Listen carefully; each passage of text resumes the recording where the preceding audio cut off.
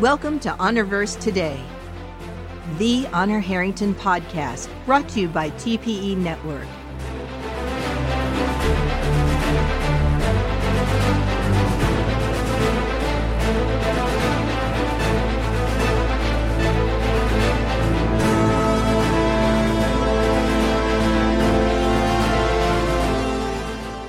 Let's be about it. Hello there, Honorverse fans. Welcome to our next exciting, somewhat different than usual, episode of Honorverse Today. This is Raul and I am joined, as always, by my good friends Jim Arrowwood and JP Harvey. How are the two of you today? Doing very well. I'm ready to talk about this anthology. Yeah. For those of you who were anticipating to hear about Echoes of Honor, gee, Honor just escaped and she's headed to hell, literally. Sorry, not yet. Because before that next book came out, David Weber released the first of his anthologies, More Than Honor.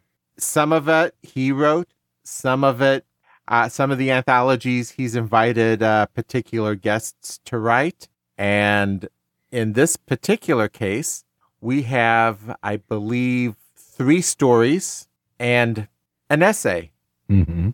One of the stories is by David Weber, and it's pure Honor Harrington. Well, not Honor Harrington, but pure David Weber Honorverse. Another is by David Drake. Many of you might know him as the guy who wrote Hammer's Slammers. And then another, those of you who have followed us from Babylon 5 will definitely remember S.M. Sterling, which is another very well-known author. So those are the 3 books, the 3 stories. And then there's another piece by David Weber that goes into a lot of historical and technical background, the whole world and universe of Honor Harrington. Mm-hmm. Now, there was a lot of discussion at the beginning, and we've brought this up in and out, and gentlemen, feel free to hop in on this. Do we go through the mainstream Honor Harrington books, or do we just read everything in the order that is published? And we decided to go with order published. Part of the reason why is, well, for example, what's about to happen in the next Honor Harrington book and what happened to Nimitz already, while they were on board the Teeps. We're going to get some of the stuff that we learn in some of this background here is going to make that a little more richer experience, a little more understanding experience. In the last book, in the beginning of the last book, we had some events, that Leveler Rebellion that they talked about with McQueen, that event that happened at the beginning. It's going to come up and be important going forward in the next book. There's a short story that actually gives you a lot of all that background. So not all of the short stories is this true for, but there's enough of them. It's get them all in order, and it's a much more consistent, a little more richer experience. And just in my own opinion, if we ever get David Weber on here, hopefully he'll answer this, because I want to ask him about how he moves things through the short stories and the different releases. It's almost like he's establishing pacing in the whole saga with some of his release orders. Mm-hmm. That's just my opinion based on having read everything in order in the past. And then my first reads, there's a lot of things that I skipped. So it's kind of makes it a little different experience. Yeah. And I will testify to what you said, Raul, is I've already started reading Echoes of Honor, and already there are things from this book. I'm only about a quarter of the way through it. There are things in this book that we're talking about tonight that are relevant. And so I can see why we're doing this order. They may not be absolutely necessary, but they really contribute a lot to the story overall. And in some cases, they are necessary because all of a sudden it's like someone's showing up and where the heck did this person come from? When the heck did this happen? So that's the reason behind the decisions. Yeah. You really want to take the entire Honorverse as one continuous saga. Mm-hmm. And I've decided even the 2 prequels, that's true as well. And I'm not going to say anything. Well, we'll talk a little bit about the prequels with the first short story. But the second prequel, The Manticore Ascendant, I'm not going to say anything about except that the way it interweaves, it really kind of fits the pacing, and it's a really interesting contrast. Yeah. But that said, Jim, our first story is A Beautiful Friendship by David Weber. Mm-hmm. And I'm going to turn this over to you to get us started. So the overall title of the book that we're looking at tonight is called More Than Honor, and it is Worlds of Honor book number 1. Okay, now our format for tonight's show is going to be a little bit different than other shows where we're looking at an entire novel by itself. As Raul pointed out, we've got 4 sections to this book. We're going to take each section by itself, do a synopsis. JP will let us know what he found out on things, and we'll have our discussions and quotes, and then we'll rate them and then move on to the next one. Yeah, and we will rate them with a thumbs up or a thumbs down. We'll move on to the next book, and then we'll have an overall number rating for the entire collection.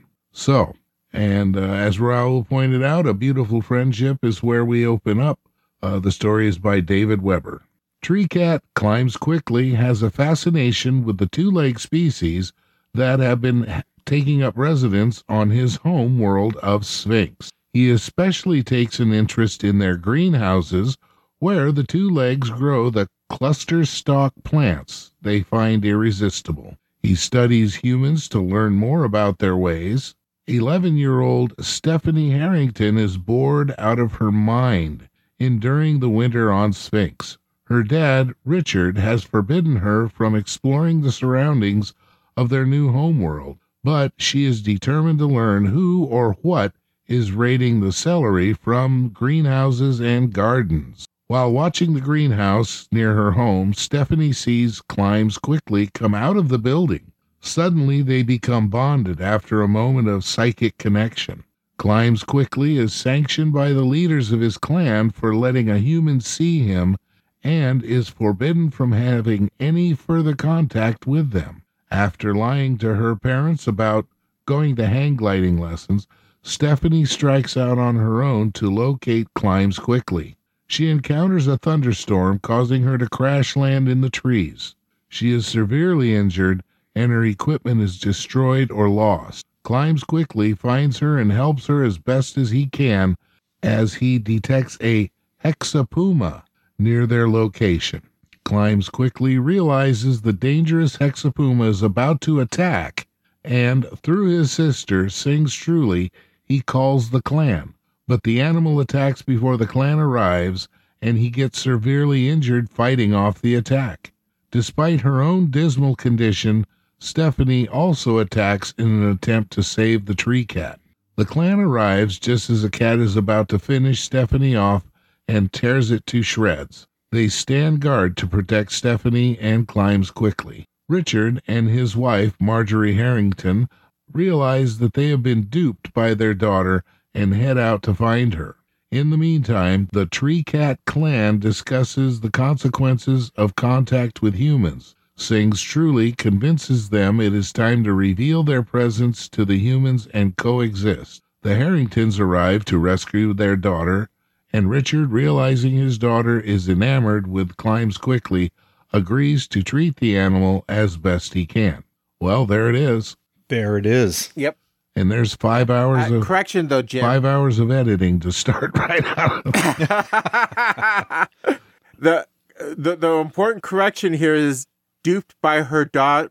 They were duped by their daughter again. Yeah. Again.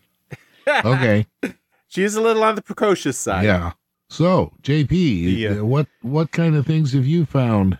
Just a few. What I'm going to do is mention a couple things about the anthology, and then I'm going to mention a couple things about this story, just so that we get treatment on both of those. So More Than Honor is the first of 11 Honorverse anthologies.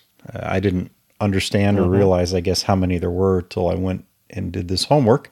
It's a 371-page book and was published in January 1998.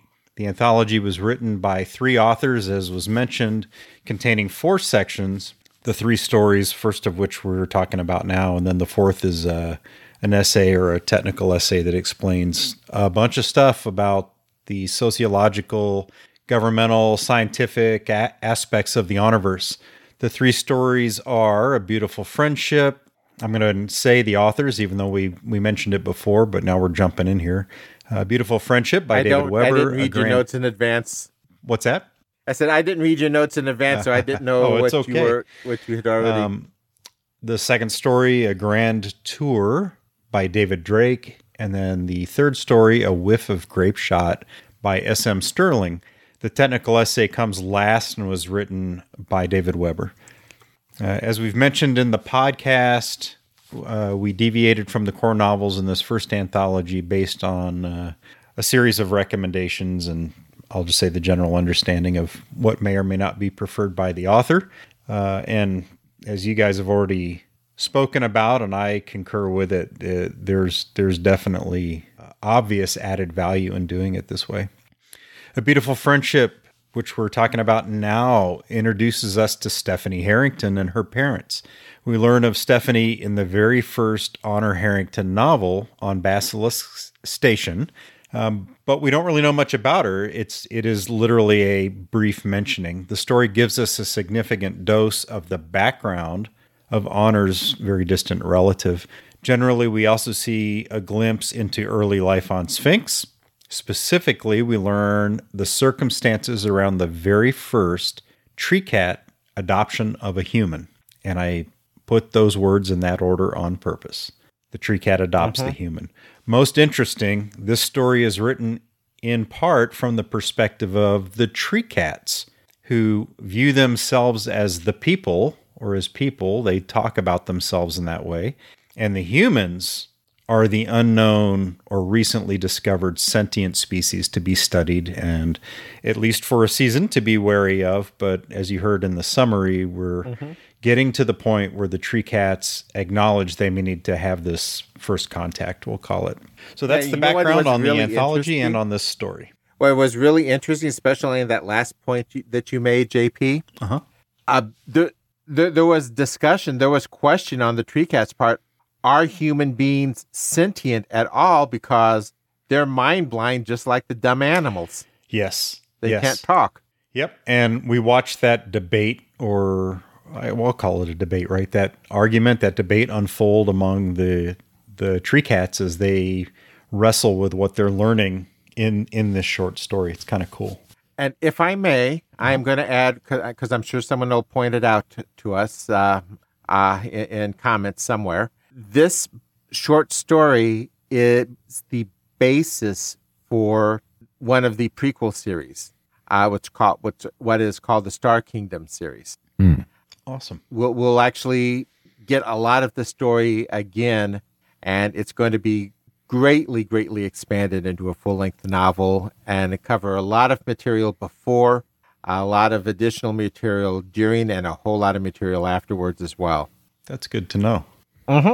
So I apologize for interrupting. But oh, no, that's good. If you want, I'll cover some of the themes about this before we get into the discussion.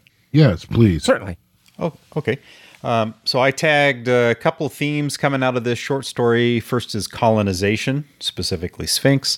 Friendship, the role of science in planetary exploration and settlement. Treecats, obviously, since it's a story focused on them.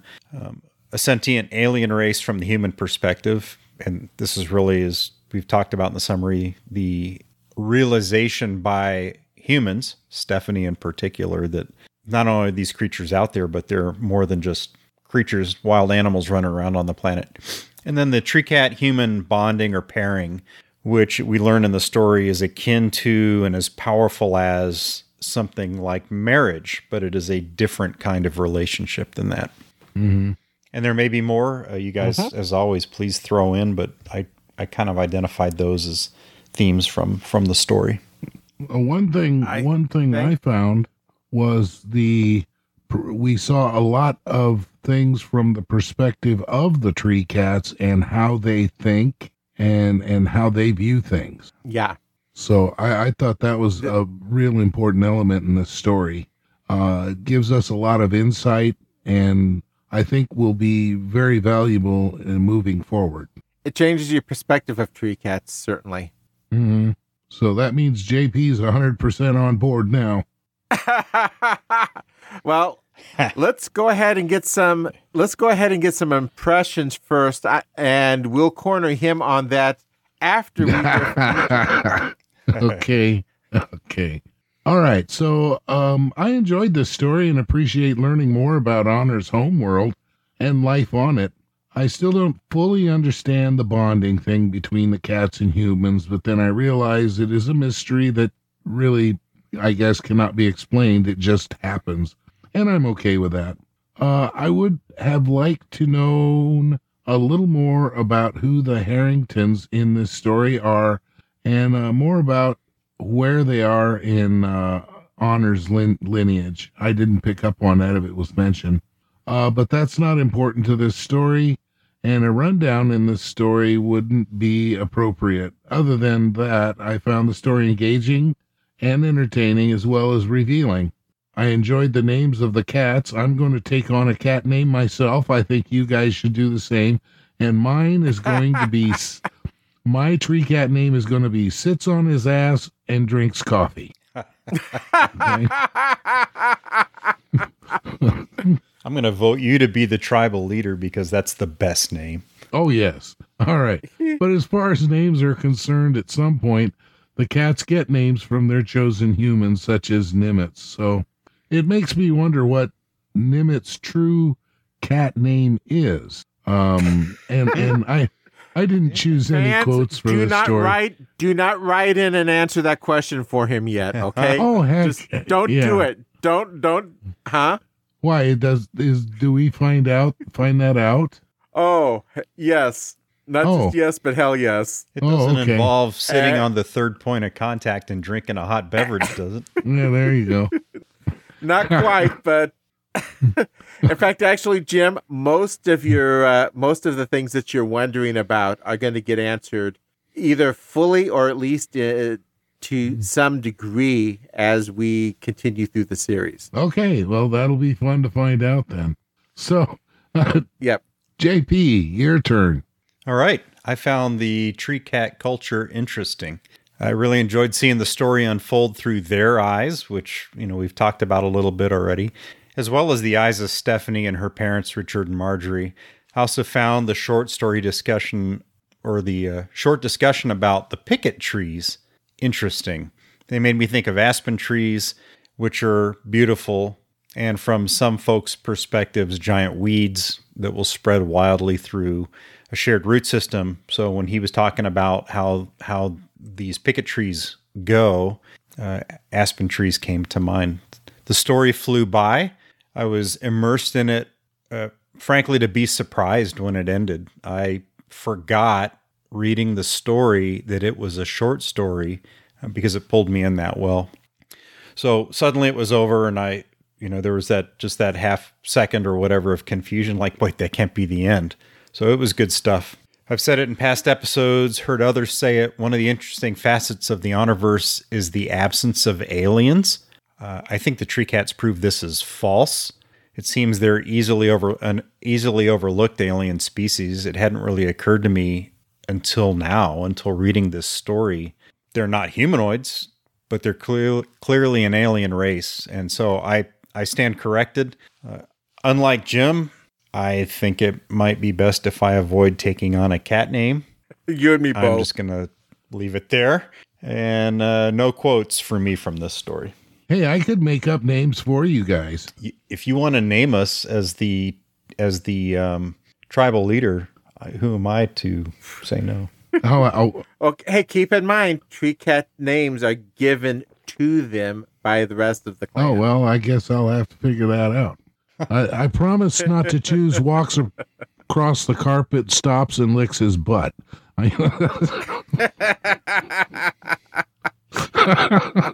I'll tell you what. That guy. Okay. He's not on this podcast. Yeah. Could have a lot of fun with this. Okay. Go ahead, Raul. Raul, it's your turn. All right. I think, this is a good point to move on. All right. First of all, this story's pure Weber. It shows. Okay.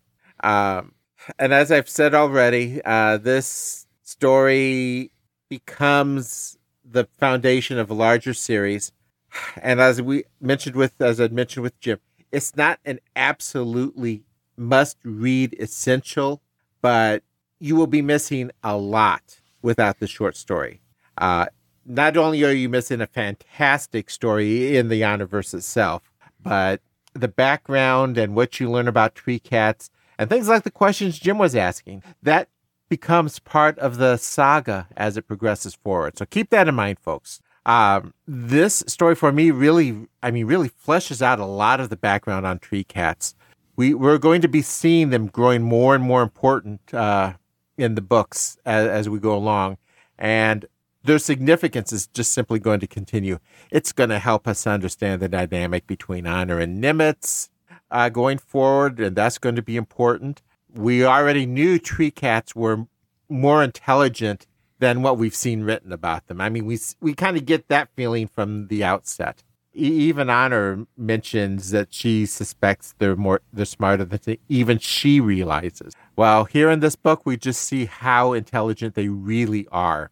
Short of it is they may not be as technologically advanced. And of course, with their telepathy, they don't have that drive to be necessarily as advanced. But on an intellectual basis, they're either right there with us or just slightly behind. They've got a rich culture. They've got a complex society. They're tool makers. And it's interesting, as a race, all of the clans together, they decide to hide how, in their word, clever they are from the humans. It's like, yeah, we're going to reveal themselves, but we're not going to let the two legs know how smart the people are. Which I thought, it's like, that's really putting the shoe on the other foot where first contact is, isn't it? We get some deep lore background into Honor's family history, and we've already been exposed to some of that. We had the mention of Celery. We've had the mention of Stephanie Harrington, just as her ancestor, way back when. So here we get some of that stuff being detailed. I do have a quote that I'm going to give. It's a little bit longish, but yet deciding the thing aimed his way wasn't a weapon didn't tell him what it was. This was when she first discovered him. Those thoughts flashed through his brain in a heartbeat, and then without really thinking about it, he reached out to the two legs' mind glow in an effort to judge its intentions. He was totally unprepared for the consequences. It was as if he looked straight into the sun, expecting to see only the glow of a single torch, and his eyes flared wide and his ears flattened instantly as the intensity of the two legs' emotions rolled over him. The glow was far brighter than before, and he wondered distantly if that was simply because he was closer and concentrating upon it, or if the cluster stalk he'd sampled might have had something to do with it. But it didn't really matter. What mattered was the excitement and eagerness and wonder that blazed so brightly in the two legs' mind. It was the first time any of the people had ever come face to face with a two-leg, and nothing could have prepared Climbs quickly for the sheer delight with which Stephanie Harrington saw the marvelous six-limbed creature crouched in the ventilation louver with the woven net of purloined celery slung over its back. The representatives of two intelligent species, one of which had never even suspected the other's existence, stared at one another in the middle of the howling thunderstorm. That's literally, first contact, the first adoption bond. I mean, that really becomes a core piece of the saga itself. And I will say this, and I'm going to go along with you, JP, as far as how good the book pulled you in. Think about this. We know how this story has to end. This is Honor's ancestor. We've got the hints that she lived a really good long life. We know that treecat bond is going to be successful. And even with that, we're sitting here on the edge of our seats when they're facing the hexapuma with Laughs Brightly. And the aftermath leaves you in fear and almost in tears. It's like, oh my God, is everyone going to be okay? That's just good writing when you already know the ending and you go through those kinds of emotions. I would say I in the middle of this story, I forgot that I knew the ending. I was in the story. Yep. And that's just brilliant writing. You mentioned the adoption bond too. It was neat because I had mentioned that as well. That initial contact, nobody, including either character, seems to fully understand this because it was the first time outside of the treecat culture there was a bond made with something else. But later, when we learn how significant or how deep that bond is, related it to the same strength or power as marriage. But it's the treecats that show us that, not Stephanie. Yep. The treecats amongst themselves realize how powerful that bond was, and they're still trying to wrestle with how it's possible and what does it mean. Cool stuff. Yeah. And like Jim said, so much of this is written from the treecat perspective. Mm-hmm. So where do we go from here, guys? Ratings? Yep, ratings are up next. Yeah. The rating system we're using for the individual segments in the book are either a thumbs up, a thumbs down, or neutral. And so I'll start out. I gave this story a thumbs up very easily. I also gave it a thumbs up. And since I have two hands, I'm giving it 2 thumbs up. So there. Okay. Well. So there. Yep. All right. Our next story is A Grand Tour by David Drake. The 14th Earl of Great Gap. Does everybody in these freaking books have titles? Okay. No, don't answer that. No. Okay. This is one of my grumps of the book, by the way. This story. Not the book, but this story. The 14th Earl of Great Gap, Sir Harkon Nestler, goes to the planet Hope with his university tutor and gambling coach, Edith Mincio. While there, he learns of the destruction of the HMS L'Imperatrice, I can't pronounce that, that's some French, by the Havenite cruiser Rienzi. Nestler plots and eventually gains control of the light cruiser. Colonel Arabi, after crewing it with survivors of the Manticoran cruiser and some Melangian workers, Nestler takes command and renames the ship the HMS Ajax. Thank goodness I can pronounce that. Owing to the neglect of its previous owners, the Ajax is nowhere near fit for battle, but Nestler and his crews manage to bluff Rienzi's crew into mutiny, abandoning and scuttling the ship. There it is. Yep. Now, for the background. Oh, go ahead, Jim. I was just going to say, now these synopsises I wrote strictly, these are my points of view. And if they're not right or something, that's completely my fault. And part of the reason it's so short is because I wasn't too impressed. So, all right, go ahead, JP. Okay, I think what you just said describes a great deal of the fandom. Okay. All right. So David Drake is also known for writing military science fiction, specifically the Royal Cinnabar Navy, or RCN series, which contains 12 novels. So he's Lieutenant Leary? Yes. Yep. Similar to Honor Harrington, his main character, the series focuses on. It's actually Daniel. You noticed that, huh? A Navy lieutenant, Daniel Leary, unless I got his first name wrong, but it's Lieutenant Leary for sure. I don't believe this series has an overall relationship to the Honorverse. However, David Drake reportedly considers his story in this book, more than Honor, a conceptual antecedent to the first novel in his series. So that 12-novel series he wrote, the foundation, or a part of a foundation, is laid here in this short story that he wrote for the Honorverse.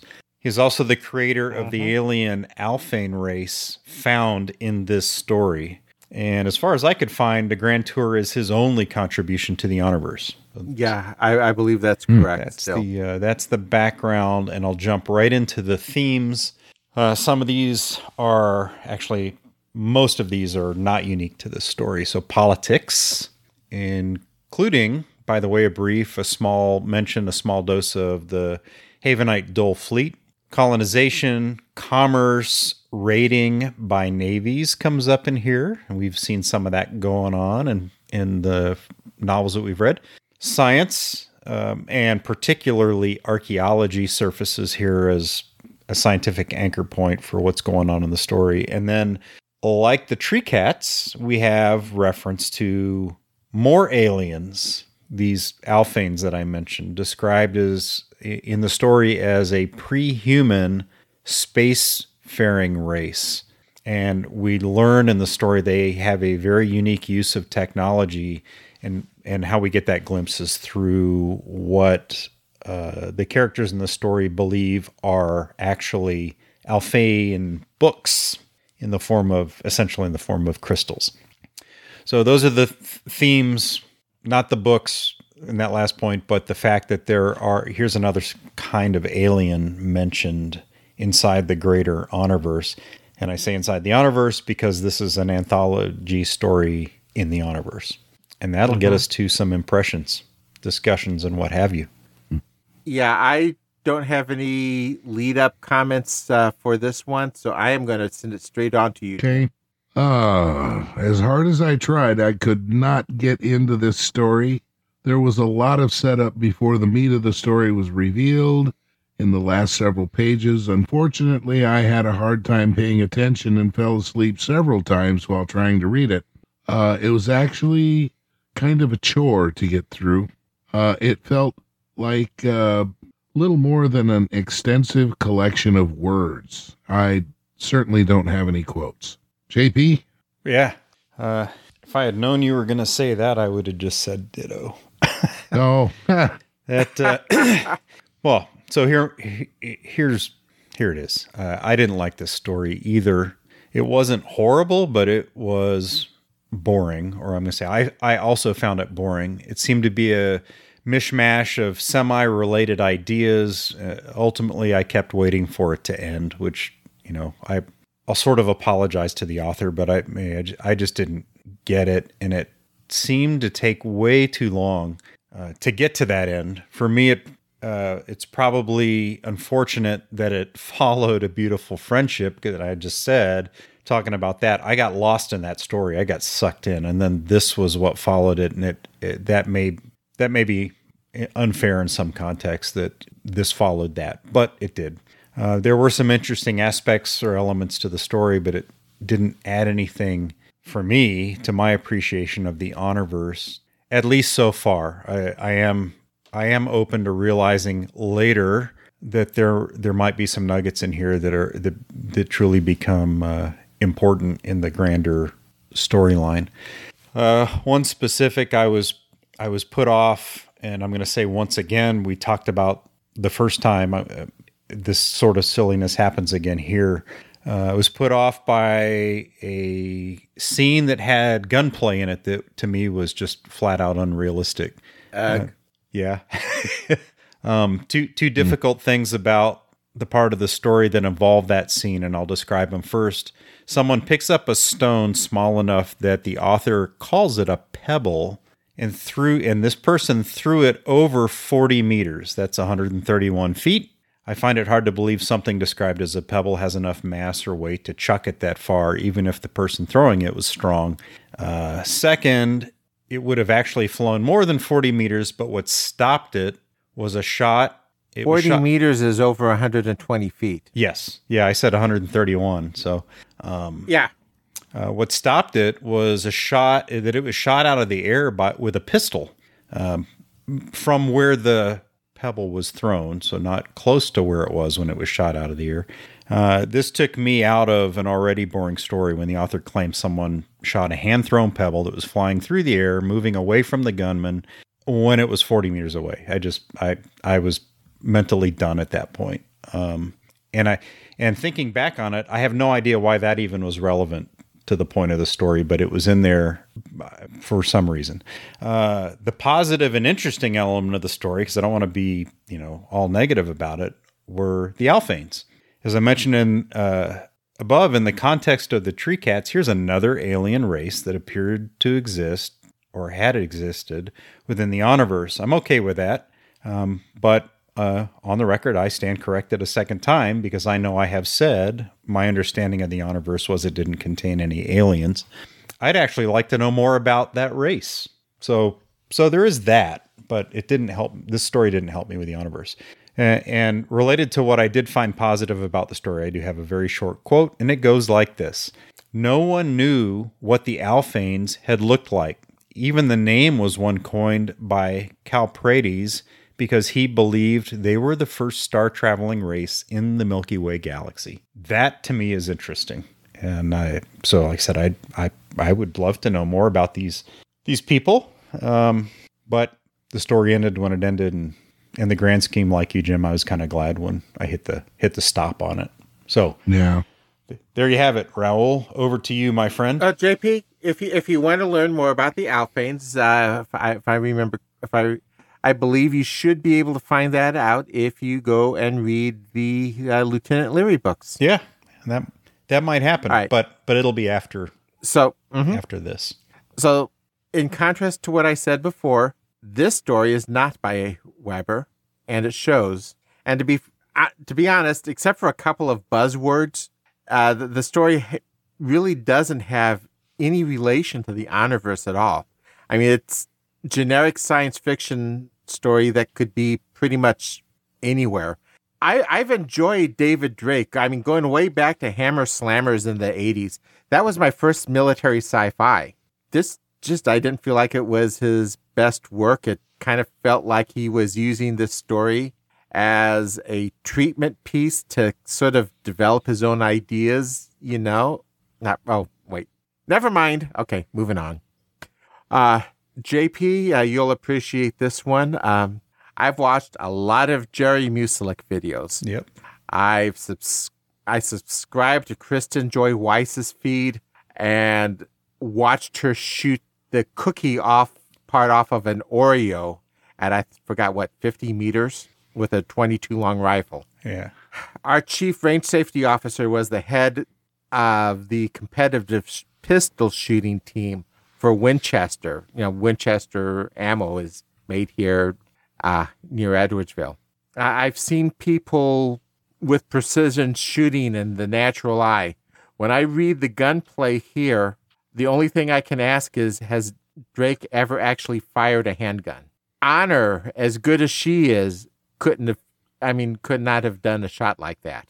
And we've seen what she can do with God's own round. She's pretty deadly. So, yeah, and it sticks out, JP. I can tell you right now, there was a lot of effort, a lot of text narrative built around this.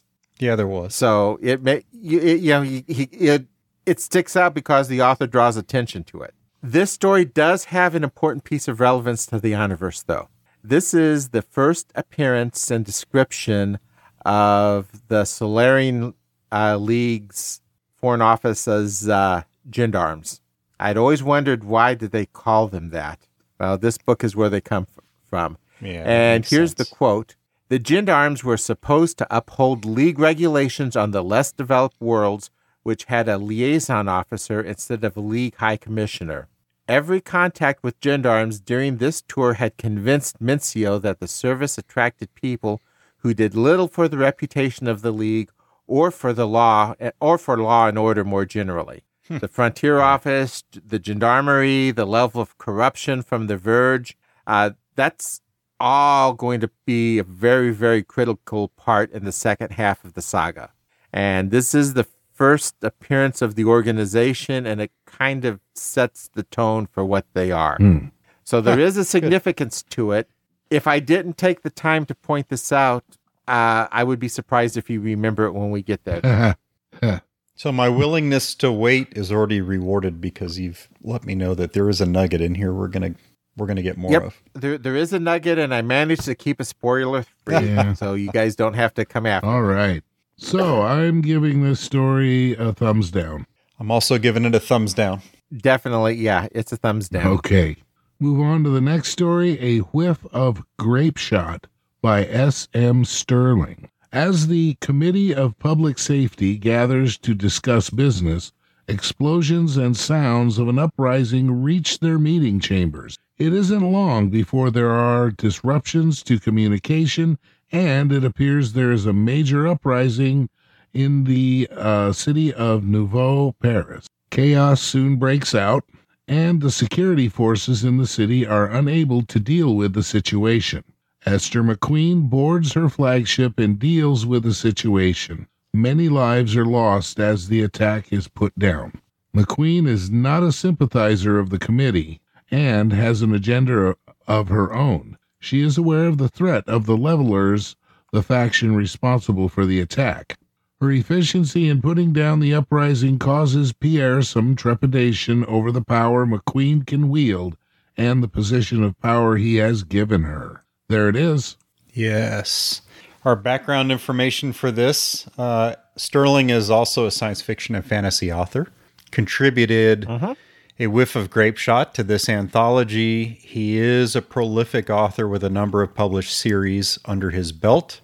As with David Drake, as far as I could find out or tell, this story, A Whiff of Grapeshot, appears to be his only contribution to the Honorverse.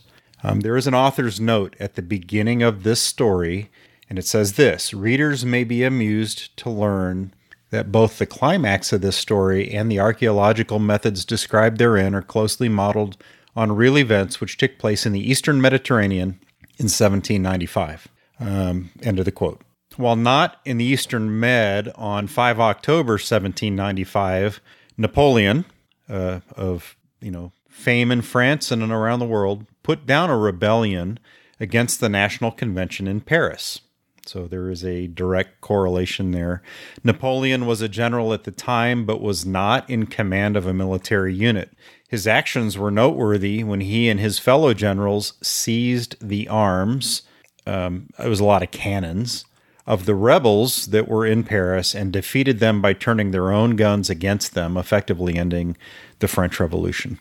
So I'm a little bit at a loss to understand the Eastern Mediterranean connection, but regardless of why that was there, and maybe I was just blind to whatever that was, there is, as we have seen with the Weber novels, there was a direct link to real history here in terms of what we're watching McQueen do and her relationship relative to Pierre and the council that was convened in Nouveau Paris. So there's that. Pretty cool stuff. Themes in this one: Dime, which we've mentioned before as a construct for viewing foreign policy and international relations. The focus in this story is on the politics, which I'll lump under the diplomatic piece, and the military, and particularly what's highlighted in here to me was the folly of an authoritarian government, some of the problems that it ends up facing based on its own existence. The profession of arms is a theme here, and what it means when a military isn't professional in the sense that we use it today. Piracy also shows up, which I thought was kind of cool, and therefore the emergence of space navies, as we are now very familiar with them in the Honorverse, but even just in the what I'll call the local sense, right? The planetary sense that you have, or system sense, you have space navies emerging to counter piracy. And that sort of links the story into earlier, at least an earlier novel, but really the story, the Honorverse so far. So those are the special notes, the themes, sorry, not notes, but the themes that I pulled out of the story. How about? All right. What am I missing? And if nothing, over to the impressions and discussions and quotes. Okay. Jim, do you want to go ahead and start us? All right. I love this very short story. It got right to the point and showed how the committee, and Pierre in particular, fear those who think, and particularly think like Esther McQueen. I like the pacing of the story and how it got directly to the point. It is neat how it dovetails into the main saga, kind of a peek behind the scenes of what's going on there. And Jim? Yeah. I got to tell you, you just nailed the important takeaways of this story with respect to the Honorverse saga. You nailed it. Yeah, anyway, I was going to say also about the Mexican Revolution that I don't remember exactly the way it went, but there was, I think it was Pancho Villa. He became the ruler, and a gentleman named Zapata was going to step in and overthrow him, and Pancho Villa said, "I don't like him because he thinks," referring to Zapata. And so that's kind of a correlation to history that I took on. Now, if my history is faulty, I claim senility. So my grandmother, that was what, turn of the century, I guess, 1900s. Yeah.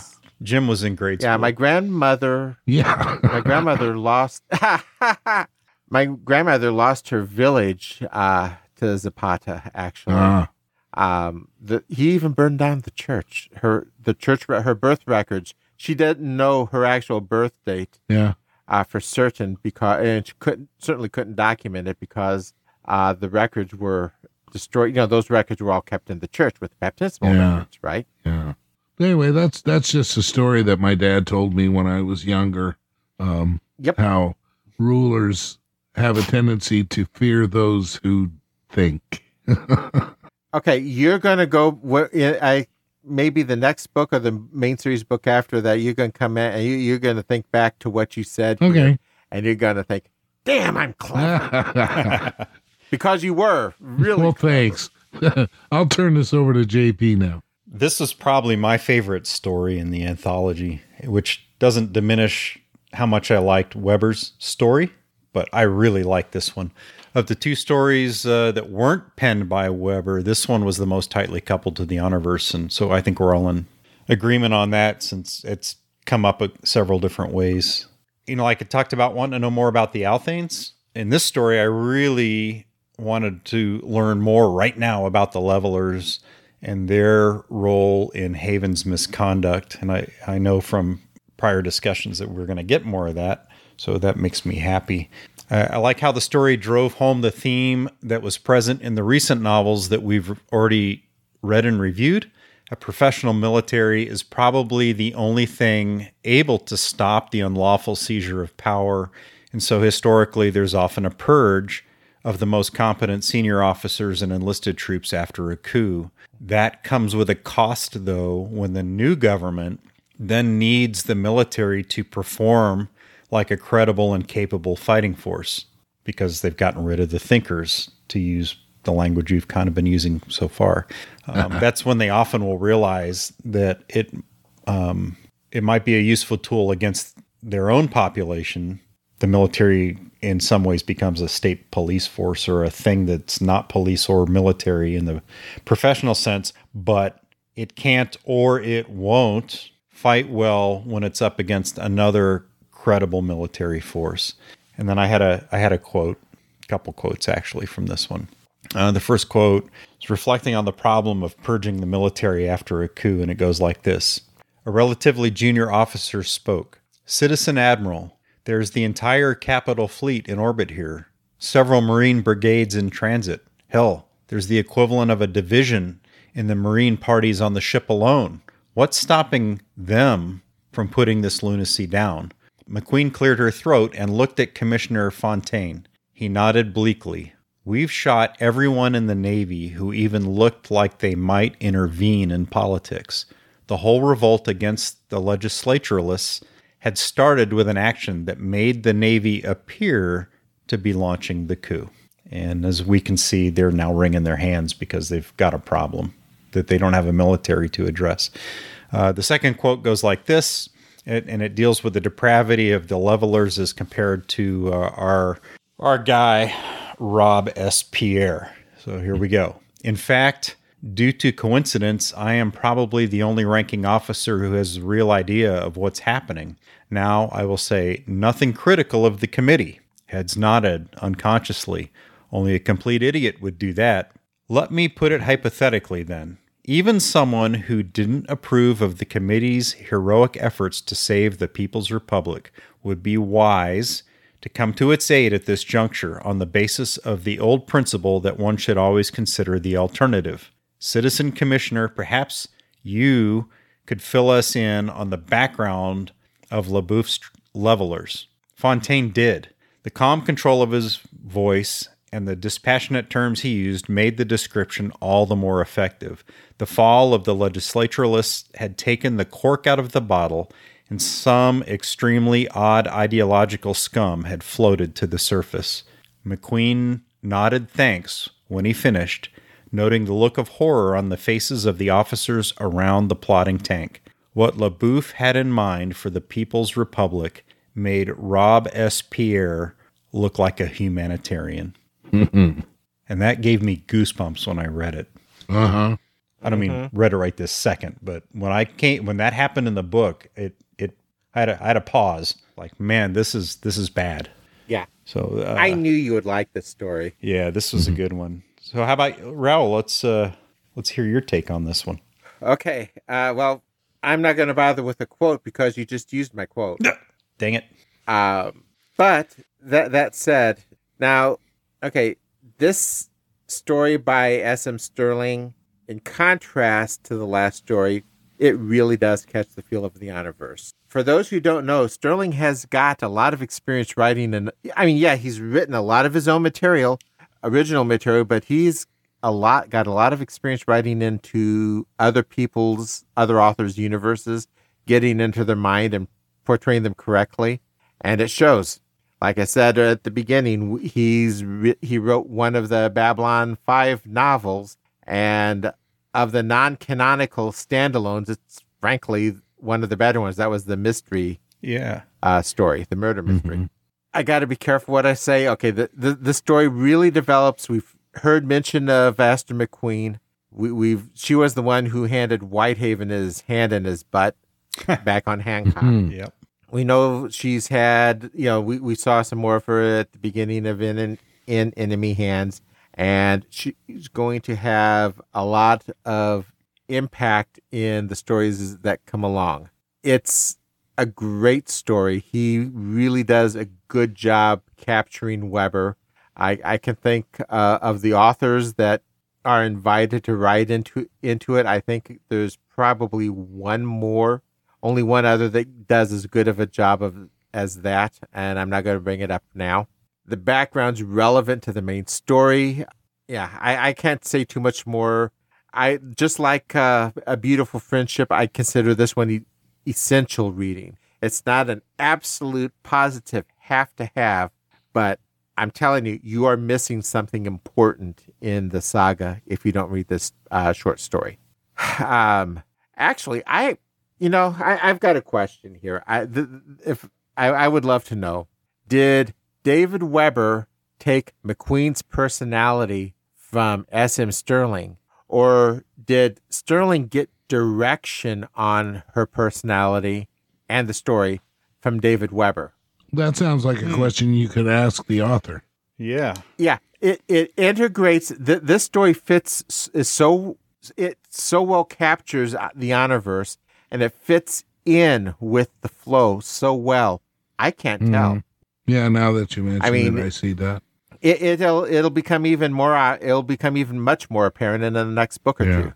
So that tells me that should tell anyone reading it that the author did a really good job and he succeeded in what he was trying to do. Yeah. And Raul, is that the question about the character of McQueen only, or yes, or everything in this story? McQueen especially. Yeah. Yeah, because I would expect there was an outline, a story Bible or something for Stirling to use, but I think you're right. He nailed. Yeah. Oh, he nailed McQueen's David character. Weber has like a 80,000 word Honorverse Bible that he put together before he even wrote in Basilisk Station, as I understand it. It's something that he swears will never see the light of day. I don't know if I would even really want to see it, in all honesty. Yeah. That would ruin.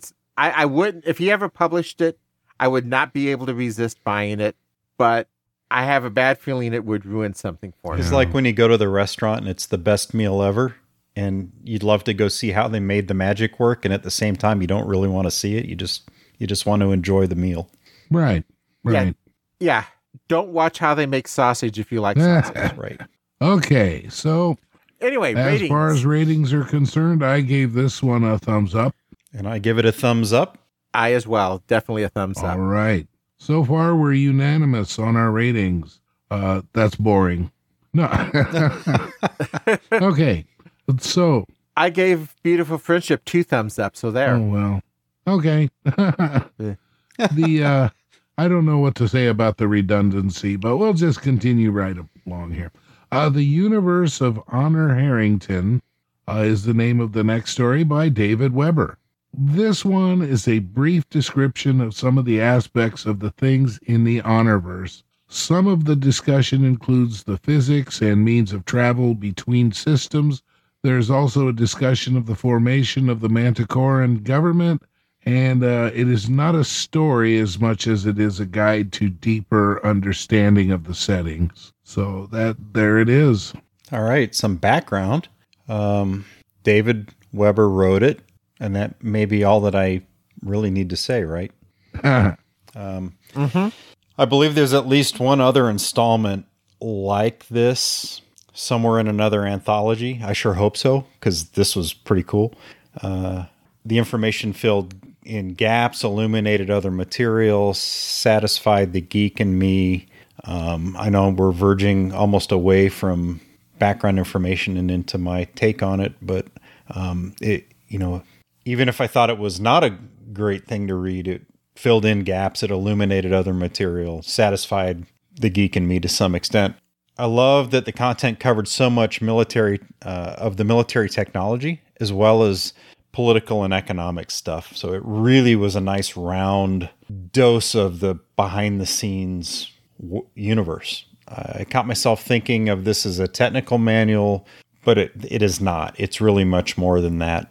And then the themes that emerged here, not story, but in an explanatory essay, colonization again, the diplomacy or politics and the economic parts of the dime model. And again, particularly the folly of an authoritarian, or he gets more specific in here and describes what we would call a Marxist or a communist government.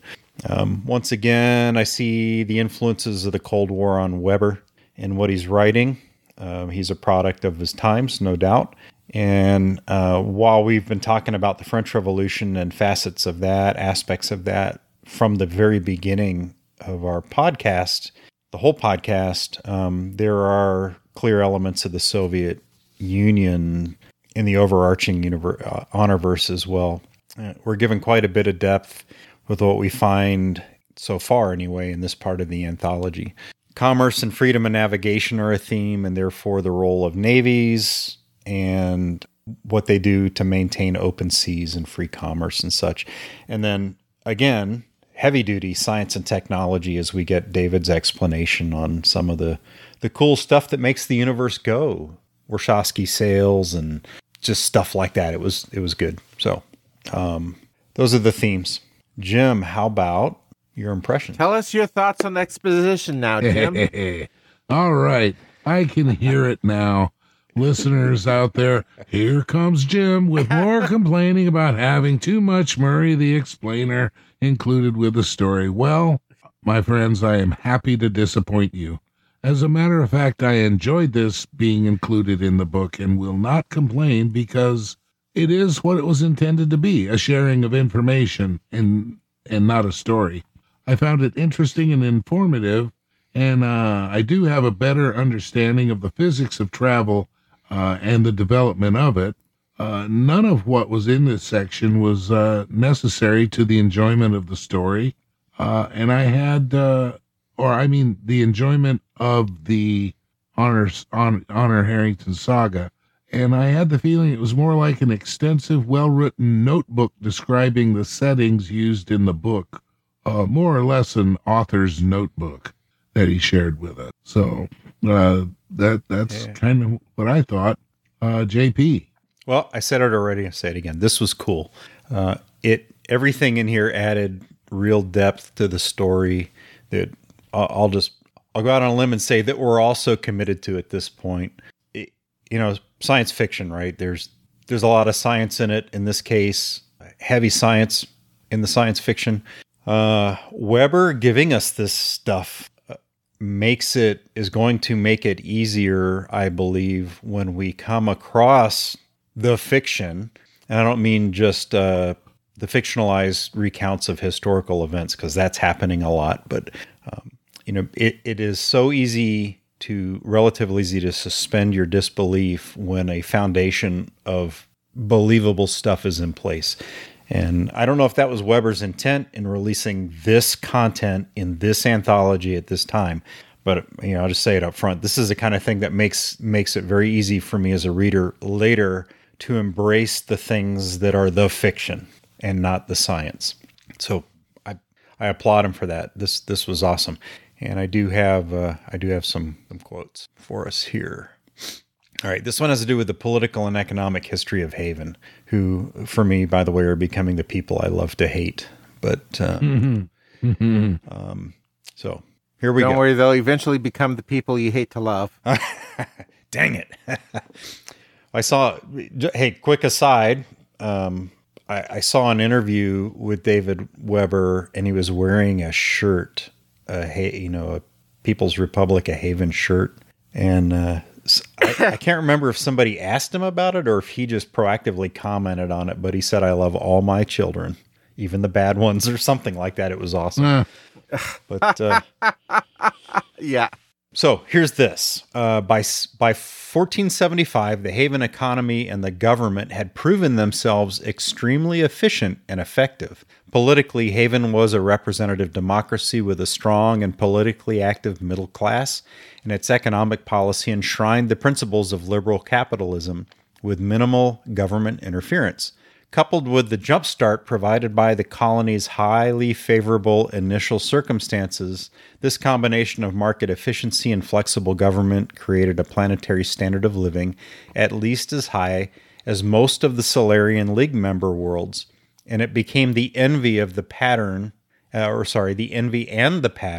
for every other world in the quadrant. For the next 2 centuries, Haven continued to fulfill its promise, rising to a system population of almost 7 billion and becoming a sort of interstellar Athens. The Haven quadrant, although composed of independent worlds and star systems, rivaled the Solarian League for economic power, and it remained a vibrant and expansive entity, unlike the essentially satisfied and content League. Although the quadrant contained no wormhole junctions, it had access to the Manticore junction and later to the Erewhon junction, and thence to the League, and there was every reason to believe that its expansion and prosperity would continue. It did not. Precise identification of a specific event which caused the change within the quadrant is impossible, but in general terms, it might be called overachievement. And then the other quote ties into this, that setup, I guess, about the Haven's prosperity not continuing. So here we have now the explanation of the downfall of Haven. I'll add this too. It is an explanation of the fact that, and this is my take on it, this is not the quote, an explanation of the fact that good intentions don't always equal good policy or result in good outcomes. So I'm crediting Haven with good intentions, genuinely. But what we're going to see come from that is not good. And here's the quote. We all know what good intentions leads to. Yes, the quote. Yes. Yes. What those might pave. So here we go. Out of this essay, the Republic thus began to experiment, cautiously at first, with assistance and welfare programs to increase the opportunities of its less advantaged citizens. Unfortunately, what began as an experiment gradually became something else. Transfer payments became increasingly important for the maintenance of the industrial poor, requiring greater levies on the productive elements of society. marginal industrial operations were shored up by protective tariffs, government loans, and outright grants to encourage full employment, which both undercut the overall efficiency and productivity of the industrial base and encouraged inflation. Inflation further worsened the condition of the poor, requiring still higher transfer payments, payments which were soon adjusted for inflation on a mandated basis. And as the network of assistance proliferated, it came to be seen as a fundamental right of those receiving the aid. By 1680, PD, Haven had issued its famous Economic Bill of Rights, declaring that all of its citizens had an unalienable right to a relative standard of living to be defined and adjusted as inflation required by statute by the legislature. In the process, the government had initiated an unending spiral of inflation, higher transfer payments, and increasing deficit spending. Moreover, it had, quite unintentionally, at least at first, undermined the fundamental strength of its own democracy, the middle class. Mm-hmm. Mm-hmm. So, obviously a lot there, shared not to create political or economic policy. This is political debate, history. But it's political history. And if nothing else, I'll say this as somebody who is schooled in this stuff. If nothing else, this loudly communicates the fact that societies and governments are very, very rarely simple. They are immense and complex, even the best of them, and well-intentioned solutions, regardless of politics, when they're employed as a simple answer to a problem, usually result in a mess. And this is an example of that. Again, that is not political commentary. It's the picture that Weber is painting using economics and showing the downturn. What I'll say is the creation of the haven that at least for the moment I love to hate. Right. So, yeah, he is not being simplistic in the universe he's created. I've mentioned that before in a totally different context. And obviously with this essay, he's still not being simplistic about this. He is making this as amazingly messy as the real world is. And this is the kind of stuff that has made me fall in love with this story, this whole story, not this essay. Yep. So Raul, enough from me. Over to you. Yeah. And I'm going to just follow on it directly from what you were saying that for a moment. A lot of people like to hammer him on political posturing or shoveling an agenda because in too many areas of his work, you can see a parallel to something somewhere in the world today. But like you said, this is political. This is political history. There's aspects of it that go back to things turn of the century, to the Napoleonic era. Yeah. Hell, a lot of the stuff that he's talking about here about the rise and fall, economic rise and falls, that goes straight back to Rome for crying out loud. Yes. And even the early writings of our American founders. Yep. These same arguments and debates were happening about the economic policy of a baby republic. So, and not unique to us. It's just neat stuff. Yeah. One of the things, everything you've talked about here, absolutely. Political geekery.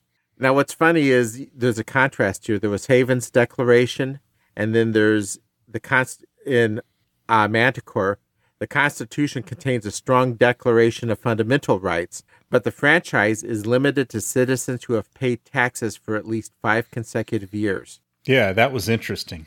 Contrast. Mm-hmm. Yep. Yep.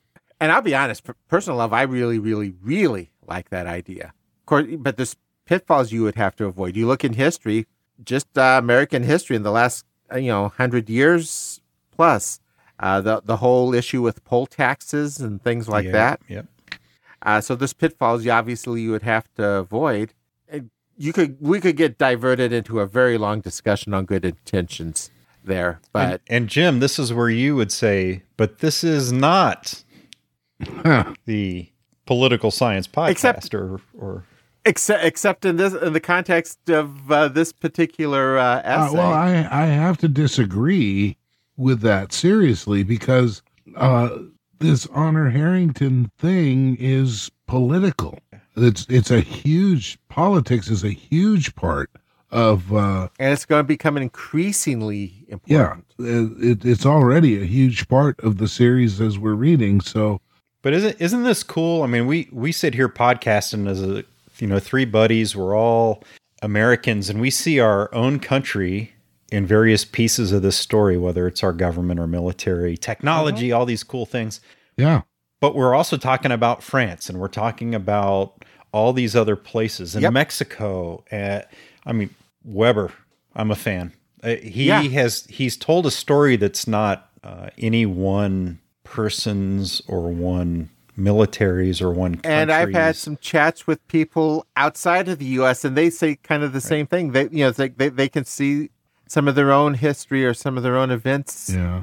Well, I'll tell you what, it shows one thing for sure, and that is humanity won't learn a damn thing between the now and the time that we go out to the stars, and we're going to take all our BS out there with us. Yeah, it's going to take the heat death of the universe. No. Oh, man. But that's the political geekery side of it, and then it's got the tech geekery, which, okay, now just example. This means, quote, this means that a smaller ship with an aggressive sail handler for a captain can actually turn in a faster passage time over most hyper voyages than a bigger ship. There are, however, some passages, known to starship crews as the Roaring Deeps, where exceptionally powerful, exceptionally steady grav waves operate. In these regions, the bigger the ship with its more powerful cells is able to make full use of its theoretical advantages and will routinely run down smaller vessels. He's got a whole, and he starts from actual physics and science and research. And I've mentioned this before, like razors are based on real concepts, and has built an entire physics, fairly practical physics, that all that the technology and everything is based on. And I love it. Yeah. I mean, I hate to say this because I love I love the series. Germany's Perry Roden was one of my intros. Heinlein's Star Trek, not Starship Trooper, but Starman Jones. Star Trek, the original series. I mean, these are the things that got me into science fiction to begin with. But that said, something like we just read here is something you don't see in Star Trek. I mean, the crew actually sailing the ship.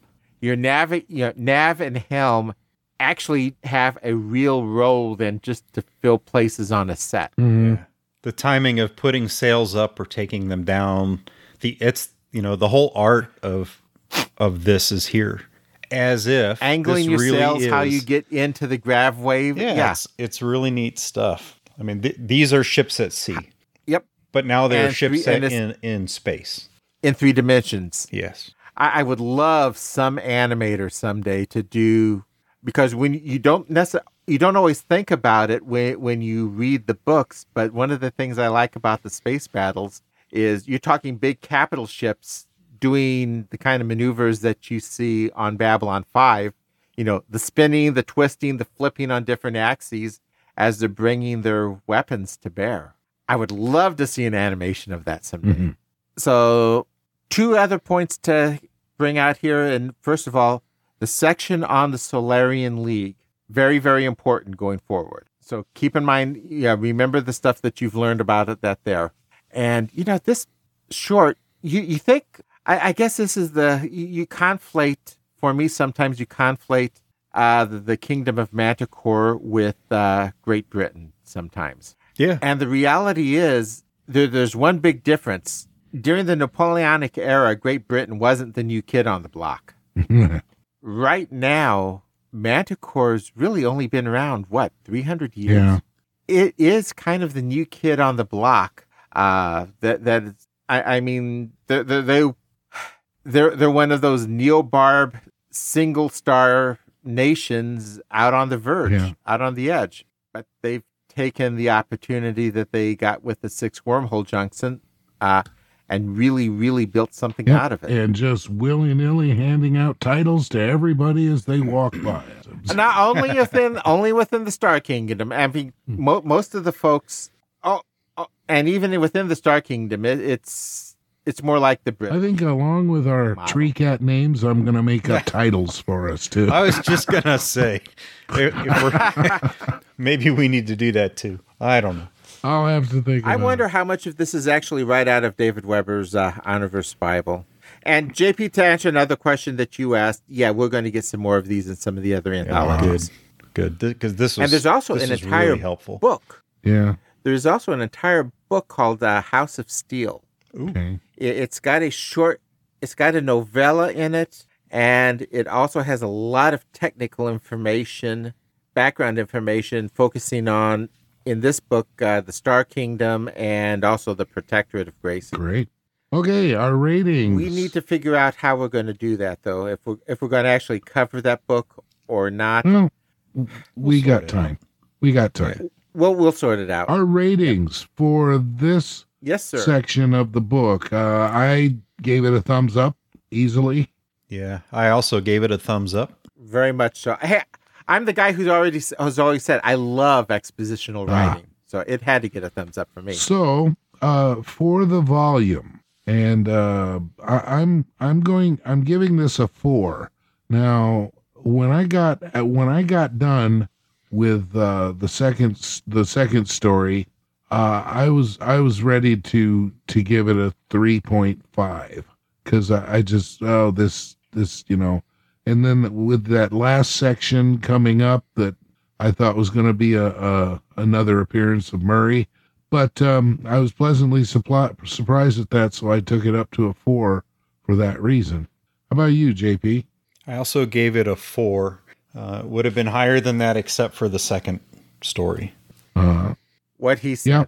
So overall, 4 for exactly the same reasons as JP. So overall, that gives us a rating of 4 for the 3 of us.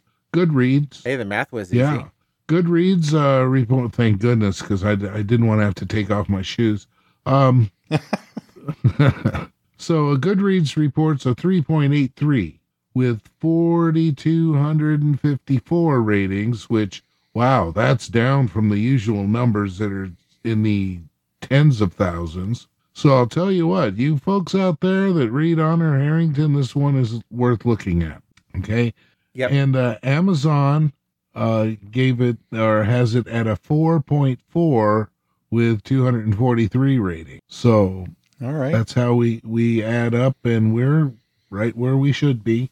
We're right in between them. Mm-hmm. Yeah.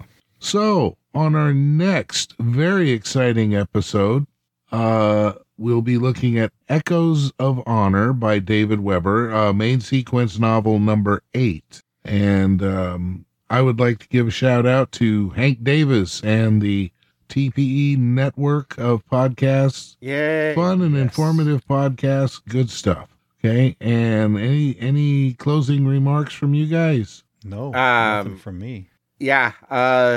Definitely want to give a shout out to Rhonda Tesh for the reference, and the reference actually is background story on Eloise Pritchard, Darkfall. So it's one of the Bane free stories. Great. Well, in that case, I will say also thank you for listening, everybody. We're enjoying doing this, and knowing that we have a lot of people listening to this makes it even more fun to do. So, yeah, definitely keep the feedback coming. We're it's enjoyable. So I'll just say good night, and say good night, JP. Good night, JP. Good night, everyone.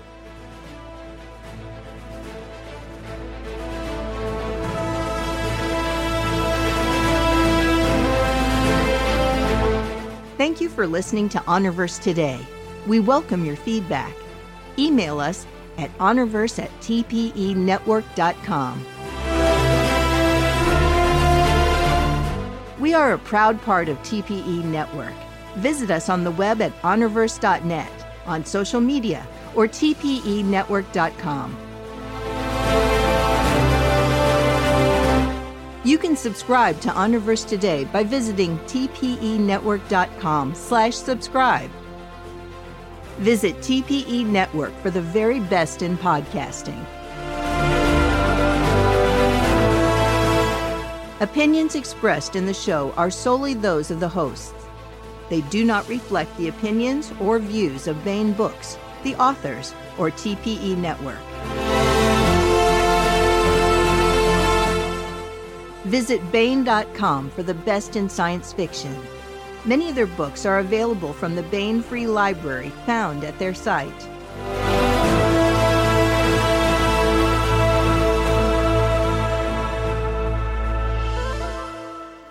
Theme music is Honor and Sword by Zakar Valaha. Check his website found in the show notes for all your podcasting music needs.